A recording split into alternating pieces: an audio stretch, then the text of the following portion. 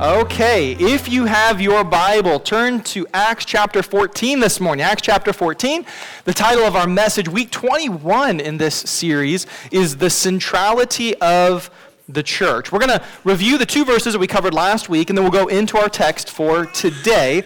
But kids, I want to catch you up on what we have been doing in here. You have been studying the Bible in Kids Church every week with our great and awesome Kids Church leaders, and you're studying some different passages than we're studying. In here, we have been, in this series, walking through Acts chapter 9 all the way to Acts chapter 14, and I want to tell you a little bit about what we have covered. So, in Acts chapter 9, we read the story about a man who was one of the worst enemies of the Christian church. He hated Christian people. He wanted to see them all get arrested or killed. He was actually there when the very first Christian was killed, what we call martyred, a man named Stephen. This guy was there and he was happy about what was happening. He hated Jesus and his followers more than almost anything in the whole world. Does anybody know that guy's name? Acts chapter 9. Who was this guy who hated Christians so much?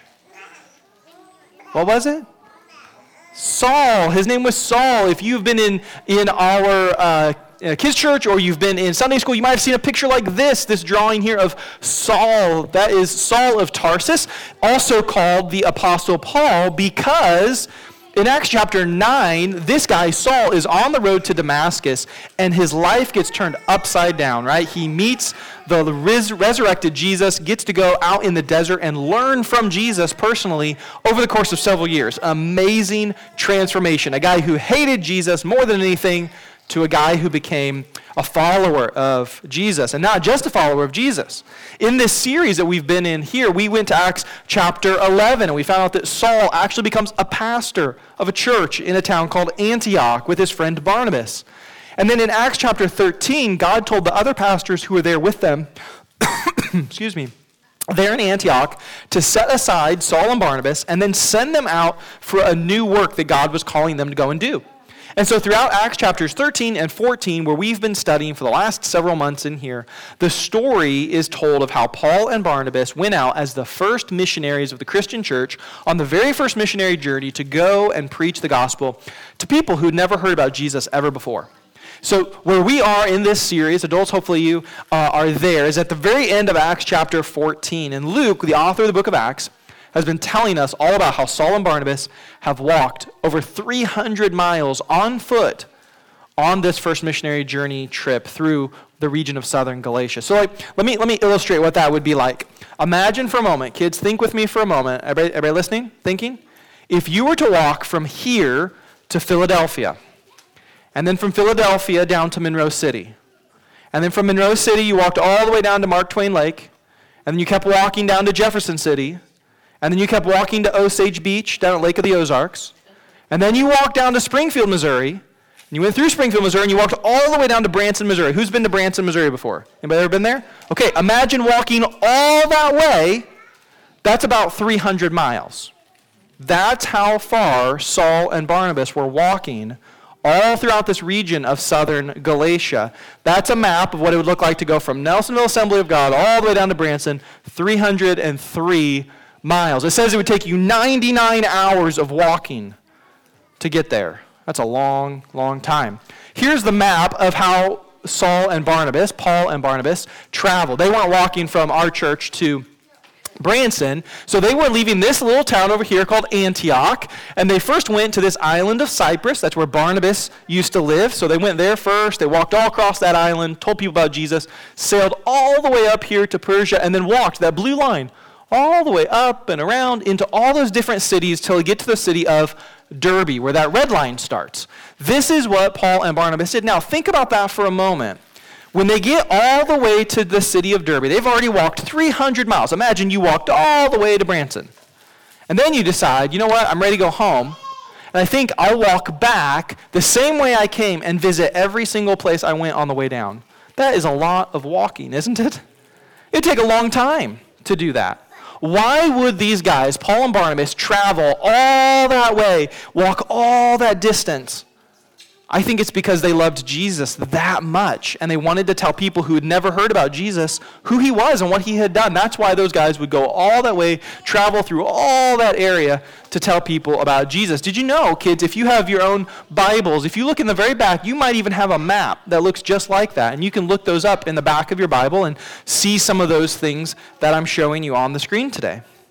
So after all this walking, they decide we're going to go back. We're going to go all the way back to where we started. But first, we want to visit every single place we went to on the way here. So last week, we looked at 2 verses at the very end of Acts chapter 14. I'm going to read those 2 verses again to get us all caught up.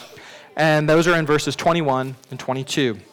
So when they had preached the gospel to that city, the city of Derbe, and had made many disciples, they returned to Lystra and to Iconium, and to Antioch, strengthening the souls of the disciples, encouraging them to continue in the faith, and saying that through many tribulations we must enter the kingdom of God. Now that was last week's message. This morning, here's what we're going to look at. It's the next verse, and it's a really important verse about the work of Paul as a missionary. It's often, I think, overlooked. Look at verse 23. And when they had appointed elders for them in every church, with prayer and fasting, they committed them to the Lord in whom they had believed. Now here's the big picture for today. Here's what I want everyone to really get, really understand.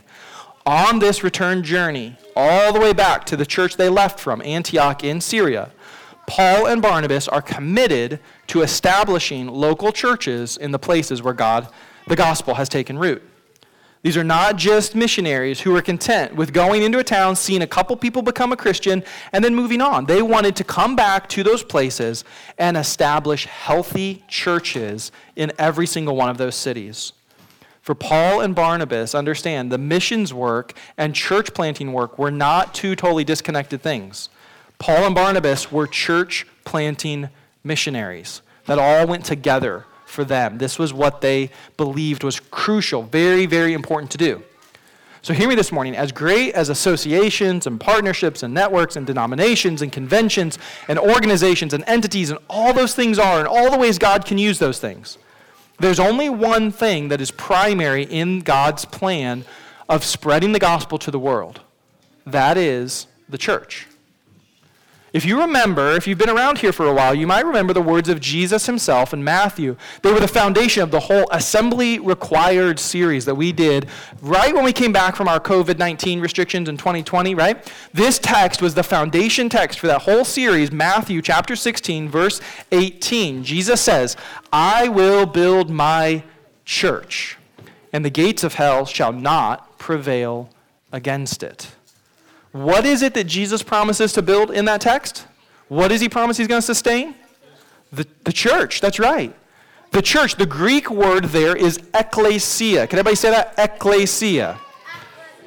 There you go. See, you're learning a new word today. In another language even, in Greek. The Greek word is ekklesia. It means an assembly of God's people, or just simply a church. That's what Paul and Barnabas are they think is very, very important for them to plant. They're very, very committed to starting churches, ecclesias, in all those different cities that they went to. They don't try to start movements. They don't try to start conventions, denominations, build entities. They establish and plant local churches. All those other things this morning, they're good things to have, and they can do great things in the world, but only insofar as they remain rooted in, guided by, connected to, and supportive of the church. So we have to be really clear. The church is the central part of God's plan and work in this world. And that's what Jesus committed himself to building and sustaining like nothing else in this whole world. It's the church. Adults, conventions, denominations, they will die out. Networks will fade and lose influence.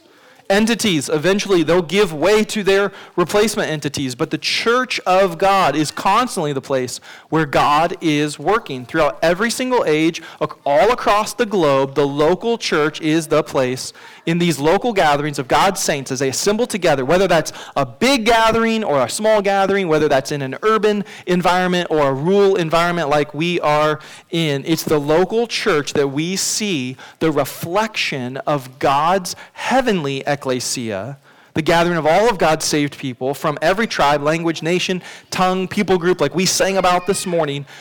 This is a reflection of that, and this gathering, this local church, is what God will use to reach the world. Kids, youth, adults, everyone, understand this morning how important the local church is. Not this building. This is a nice building. I'm glad we have it. But the building's not what's important. It's the Christian people here who assemble together, who come together as this church here locally as Nelsonville Assembly. But this isn't the whole church. The whole church couldn't fit in this building. We're part of something so much bigger, so much greater than just a local gathering like this. We're part of what the Apostle John got to see in a vision that he wrote down in the book of Revelation so we can know what we're headed towards, the big group that we're a part of. He tells us the true universal church that you and I can't see yet is a gathering. It's an assembly of, Revelation chapter 7, verses 9 and 10, a great multitude that no one could number, from every nation, from all tribes and peoples and languages, all standing before the throne, before the Lamb, clothed in white robes, with palm branches in their hands, crying out with a loud voice, "Salvation belongs to our God, who sits on the throne, and to the Lamb." As a Christian, we are part of a group of God's people so big, no one except God could ever count it. As Christians, we are a part of a group of people that come from every single nation, every tribe, every people group on earth. The group we're part of as Christians includes people who speak languages right now that are totally different than ours, people who will never understand or get to meet in this lifetime. You and I are part of something much, much bigger as part of the church of God. And one day, all Christians will get to assemble together before God's throne. We'll get to meet each other, we'll get to know each other and understand each other, and together worship the one same God who saved people here in Nelsonville and in Africa and in Guatemala and in China and everywhere else around the world across all different ages. And we'll get to sing together words like what we sang this morning in Revelation song, and "Is He Worthy?" Those words drawn from Scripture. We'll sing together with people whose languages right now we can't understand. We'll worship God with songs together like that as a powerful, amazing, incredible thing for us to think about. So we need to understand this morning how important it is to gather together as a church like we do, to come together. When we assemble every week, our very existence as a church, it may not be the biggest thing happening. It's not the flashiest, the most exciting. It's not the most popular thing to do on a Sunday morning. But this coming together is part of God's fulfillment of His plan to reach the world with the good news of Jesus Christ. So what we come in here to do, it's not just to enjoy breakfast treats or family Sunday treat bags. It's not just to drink coffee or kids to run around and play with others while adults get to catch up with people we haven't seen all week long. Coming into a service like this, it's not about just singing a couple songs and then taking the offering and then settling in and listening to me just talk and talk and talk and talk. I know, it seems long sometimes.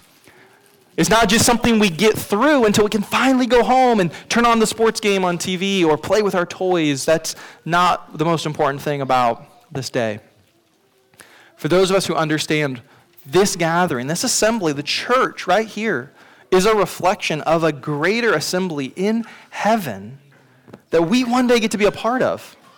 Then when we get to come together like this, like we do on a Sunday morning, and receive from the kindness of our Heavenly Father those wonderful breakfast treats like Heather brought in this morning, and drink some coffee and talk with people who are fellow children of God, adopted into His kingdom, who we are going to one day spend forever and ever within eternity before the throne of God. We get to come here as a head start on that.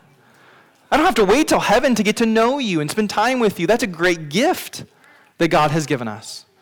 And then when we come into this service in here, we get to talk to God Almighty in prayer.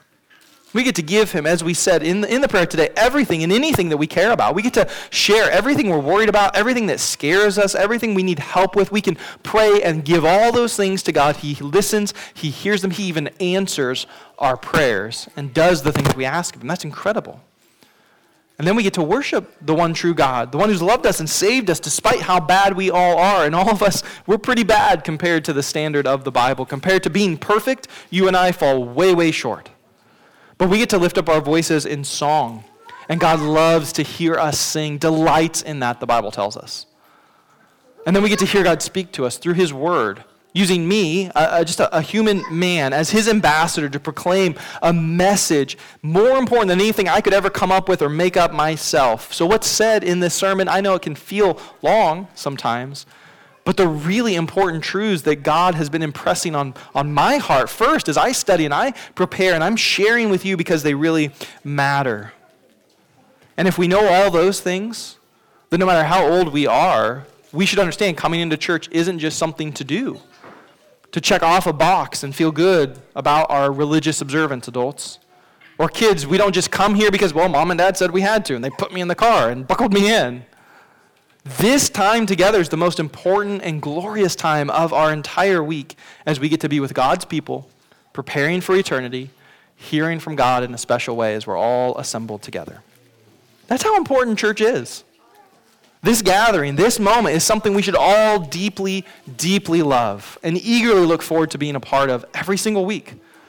Because God is working in and through the church as we come together and as we work to share the gospel and make disciples here in this place. So that is why in Acts chapter 14, verse 23, we read that Paul and Barnabas planted local churches.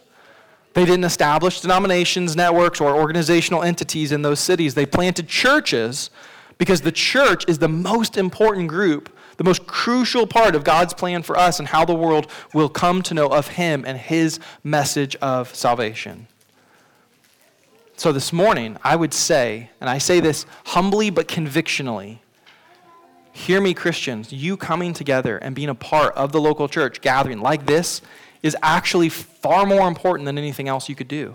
It's far more important than the big organizations and entities and denominational leaders who sit down and make big plans and have big budgets and lots of people that they're going to send out. You and I, even in a smaller gathering like this, coming together is the most important thing in the world.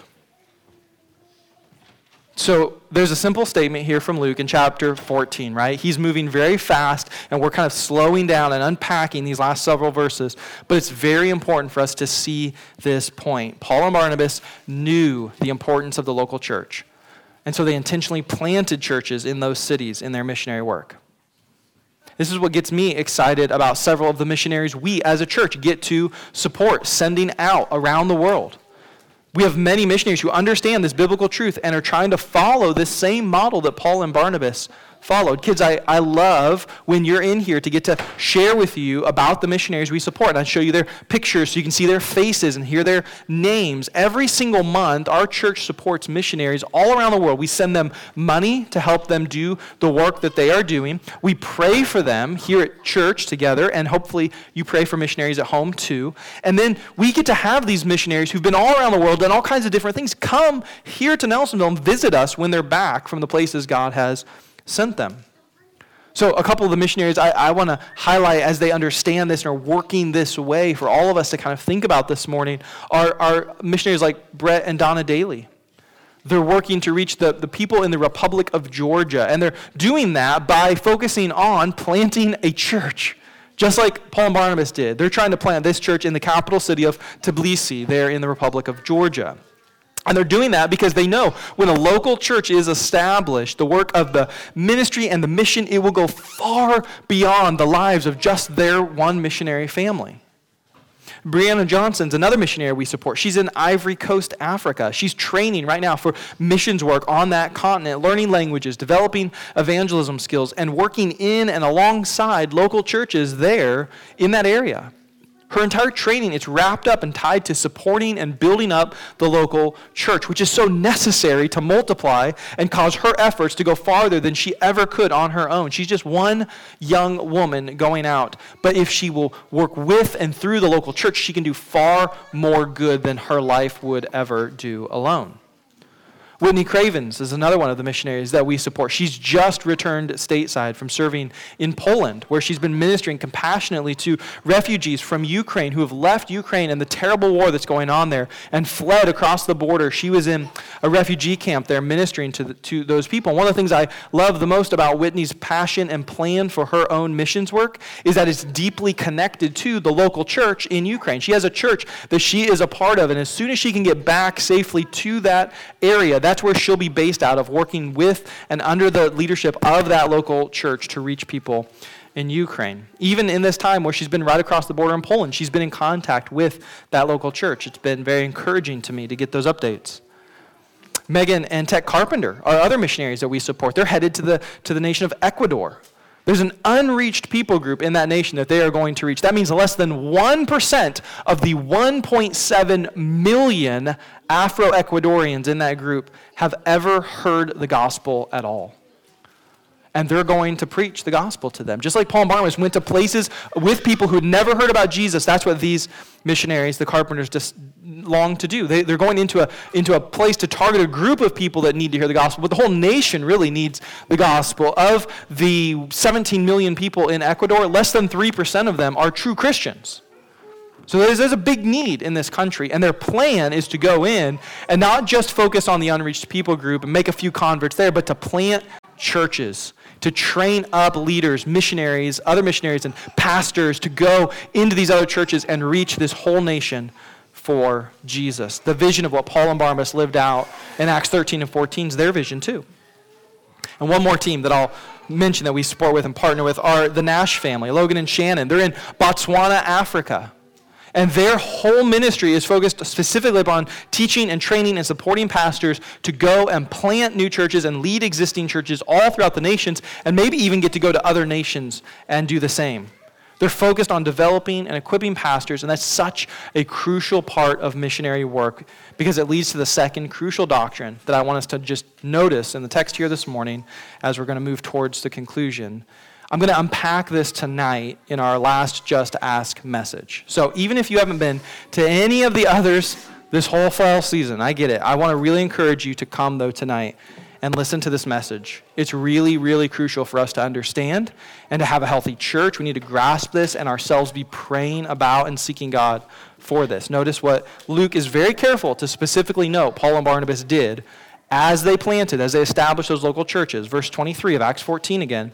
When they had appointed elders for them in every church, with prayer and fasting, they committed them to the Lord in whom they had believed. Notice this. Paul and Barnabas' church planting strategy was not, okay, we're going to go in town, we're going to get a building, and then we're going to get some service times, come up with a fancy name, let everybody know the church is going to meet over here, and then here's the kind of basic doctrinal foundation, we'll give that to the church, and then let them figure it all out from there. Put together the organization however they want to. Paul and Barnabas, this text tells us, were very intentional to appoint elders. The term we use most commonly today is pastors to lead those local churches. And again, I'm going to unpack this idea tonight at length. And adults in particular, I really, really want to encourage you to come tonight and hear this message.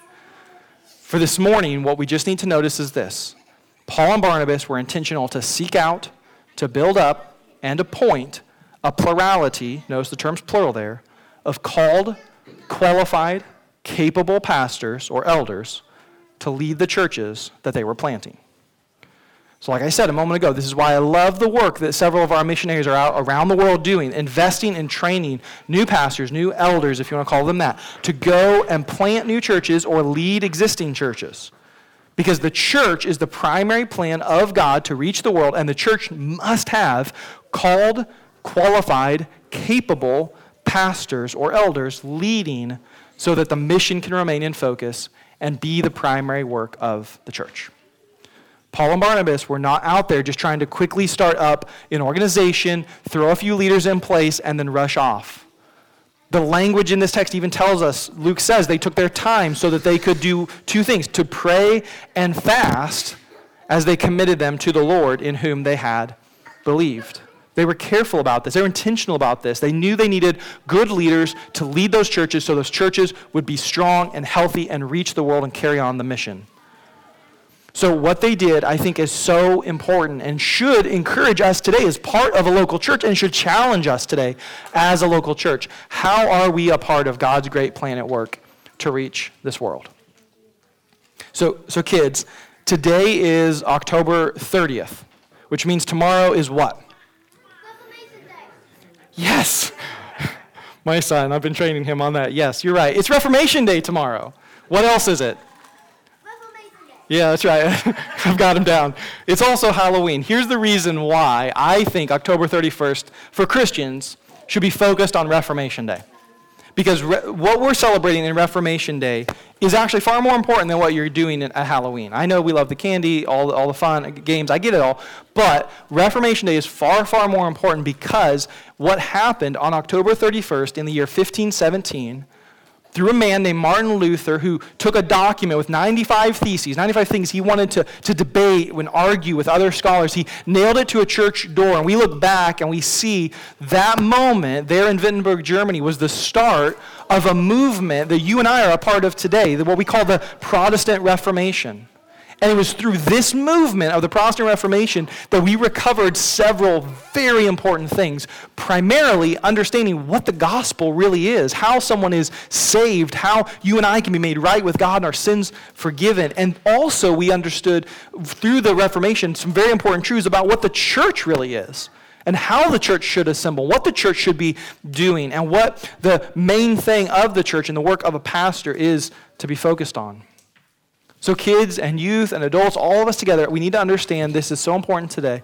The church gathering together, hearing from the Word of God, understanding the gospel message, being challenged to obey what God says for our lives and putting those things into practice and how we live, that's far more important to your spiritual life than anything else. The impact of that lasts far longer than the fun of a Halloween celebration or the candy and the joy that will give you in a moment. That means this morning, for all of us in this room, we really need to think hard about how we feel about the church and what happens in our hearts as we come together or prepare to come together like this. Listen, if you're just coming in here because you think you're supposed to, then you're missing out on so much of what God has for you and wants for us in this place. The church really is supposed to be, in the words of one of my favorite pastors, Charles Spurgeon, this is supposed to be the sweetest place on earth to us. If it's not to you, then you're missing out on some of the blessing that God has for you when you come together in here. If this is just, okay, I could take it or leave it, I'll be here as long as I kind of like it. If they sing the songs I like or they do the things the way I want them done, then I'll stay. But if not, I'll just go somewhere else. If this isn't the sweetest place on earth to you, these people aren't the sweetest people on earth to you, you're missing out. You're missing out. As a result of the Reformation and everything that happened October 31st, 1517, today we stand here as heirs of that great movement, and you and I need to really, really love the church that God has given us. We need to look forward to gathering together with our church family. We need to be eager to come in here and sing and pray and hear God speak through the preaching of His Word. One of the most challenging texts, I think, to Christians, but probably even more challenging to those of us who live here in America, because individualism is so rampant, so built into how you and I think and live, are the words of Hebrews 13:17. The text tells us, "Obey your leaders and submit to them, for they're keeping watch over your souls as those who will have to give an account. Let them do this with joy and not with groaning, for that would be of no advantage to you." We don't really like words. Kids don't like these words. Youth don't like these words. Adults don't like these words, obey and submit. But they're very good words, actually. And they're words that in this text say if you do those things, it brings good results into your life. Being a part of a church and obeying and submitting to a God-appointed, called, qualified set of pastors in that church, it's actually something that will give you great benefit. It'll give you an advantage in your life. It's kind of like starting up a video game, if you play video games, right? And usually you start out at level 1, and you got to work and do some stuff, and then you kind of level up. It's like loading the video game, starting in the first time, and you're already like level 15. You've got an advantage over everybody else. You've got access to stuff no one else does. You've got resources and equipping, and you're ready to go. That's what being a part of a good, healthy local church does for your spiritual life. It equips you and benefits you. It gives you an advantage. To be in a local, healthy church is a great gift. It's one we should be so grateful for each and every week. Many of our missionaries are going out planting local churches because the reality is most Christians around the world don't have what you and I have. They don't have this opportunity to come into a healthy local church and grow and get the advantage that comes from that. But you and I, we do. We do. So in the years following Martin Luther starting the Reformation, you need to understand it's not just a reality today. It's always been this reality. There are countless Christians who have longed for what you and I have. And since the time of the Reformation, untold numbers of Christians have died trying to get what you and I have. They have suffered and been killed because they wanted to be part of churches like this that would teach the Bible and worship God rightly. People literally died to get a little taste of what you and I have in coming here that costs us very little, if anything at all. We have a great gift, a great gift in being able to come in here safely, even comfortably, and worship God together. But if you don't love Jesus the way Paul and Barnabas did, if you aren't really a Christian who's saved by trusting in Jesus as your Lord and Savior, then none of what I'm saying will make sense and impact your heart. Your thought is, this is not the sweetest place on earth to me. That other place is the sweetest place on earth to me. You have to love Jesus, and you have to know that he's the one who died to save you. You have to understand that he is the one who would love you so, so much that he would take all of your sins onto himself and take the punishment for our sins so that you could be part of his people who are fully forgiven, adopted into his family, his son, his daughter, and made part of his church. A one who gets to go eventually to that great heavenly assembly that we talked about, where all his people from every era, every language, every people group all get to come together and praise and worship and love and enjoy God forever and ever and ever. So if you're not a Christian and today you want to be one, then if you feel God moving in your heart and in your mind, you want to respond in faith and trust of Jesus, then in just a few minutes, the worship team will come and we're going to take time to pray, and you can come get me. I'll be right up here, and you can have me pray with you or answer any questions that you may have. I'd love to do that. But this morning, no matter where you are in your spiritual walk, no matter how young, how old we are, I have 3 ways that I want us to respond to this gift that we have. Again, to come together and hearing God speak through his word by praying in 3 particular ways. And we'll put them on the screen for you this morning. The first is thanking God for this church here in Nelsonville, and for bringing you and I to be a part of it. Second is I want us to pray and ask God to help us truly love him and love the church like we should. And 3, I want us to pray for our missionaries who are planting churches and training pastors all around the world so that this gift that we have can be enjoyed by others all around the world too. So worship team, would you come? And they're going to lead us in some final songs this morning. And adults, I just want to, again, challenge you to come tonight as we unpack this other key doctrine from the text and how important it is for us to understand. And as Providence would have it, I looked it up last night. I know that today is the Chiefs' bye week. So you don't even have to choose between watching the game and coming to church. What kind providence of God that is. Seriously, I think this message tonight, it will be one that is crucial for you to hear. And I'm going to call upon you to set aside whatever other plans you have, whatever excuses you use, come and be a part of the service. Hear the word of God tonight. On the screen are the 3 ways I want to challenge us to pray. At the very bottom are the names of the missionaries I mentioned today. You can pray for them by name today. That'd be a great response.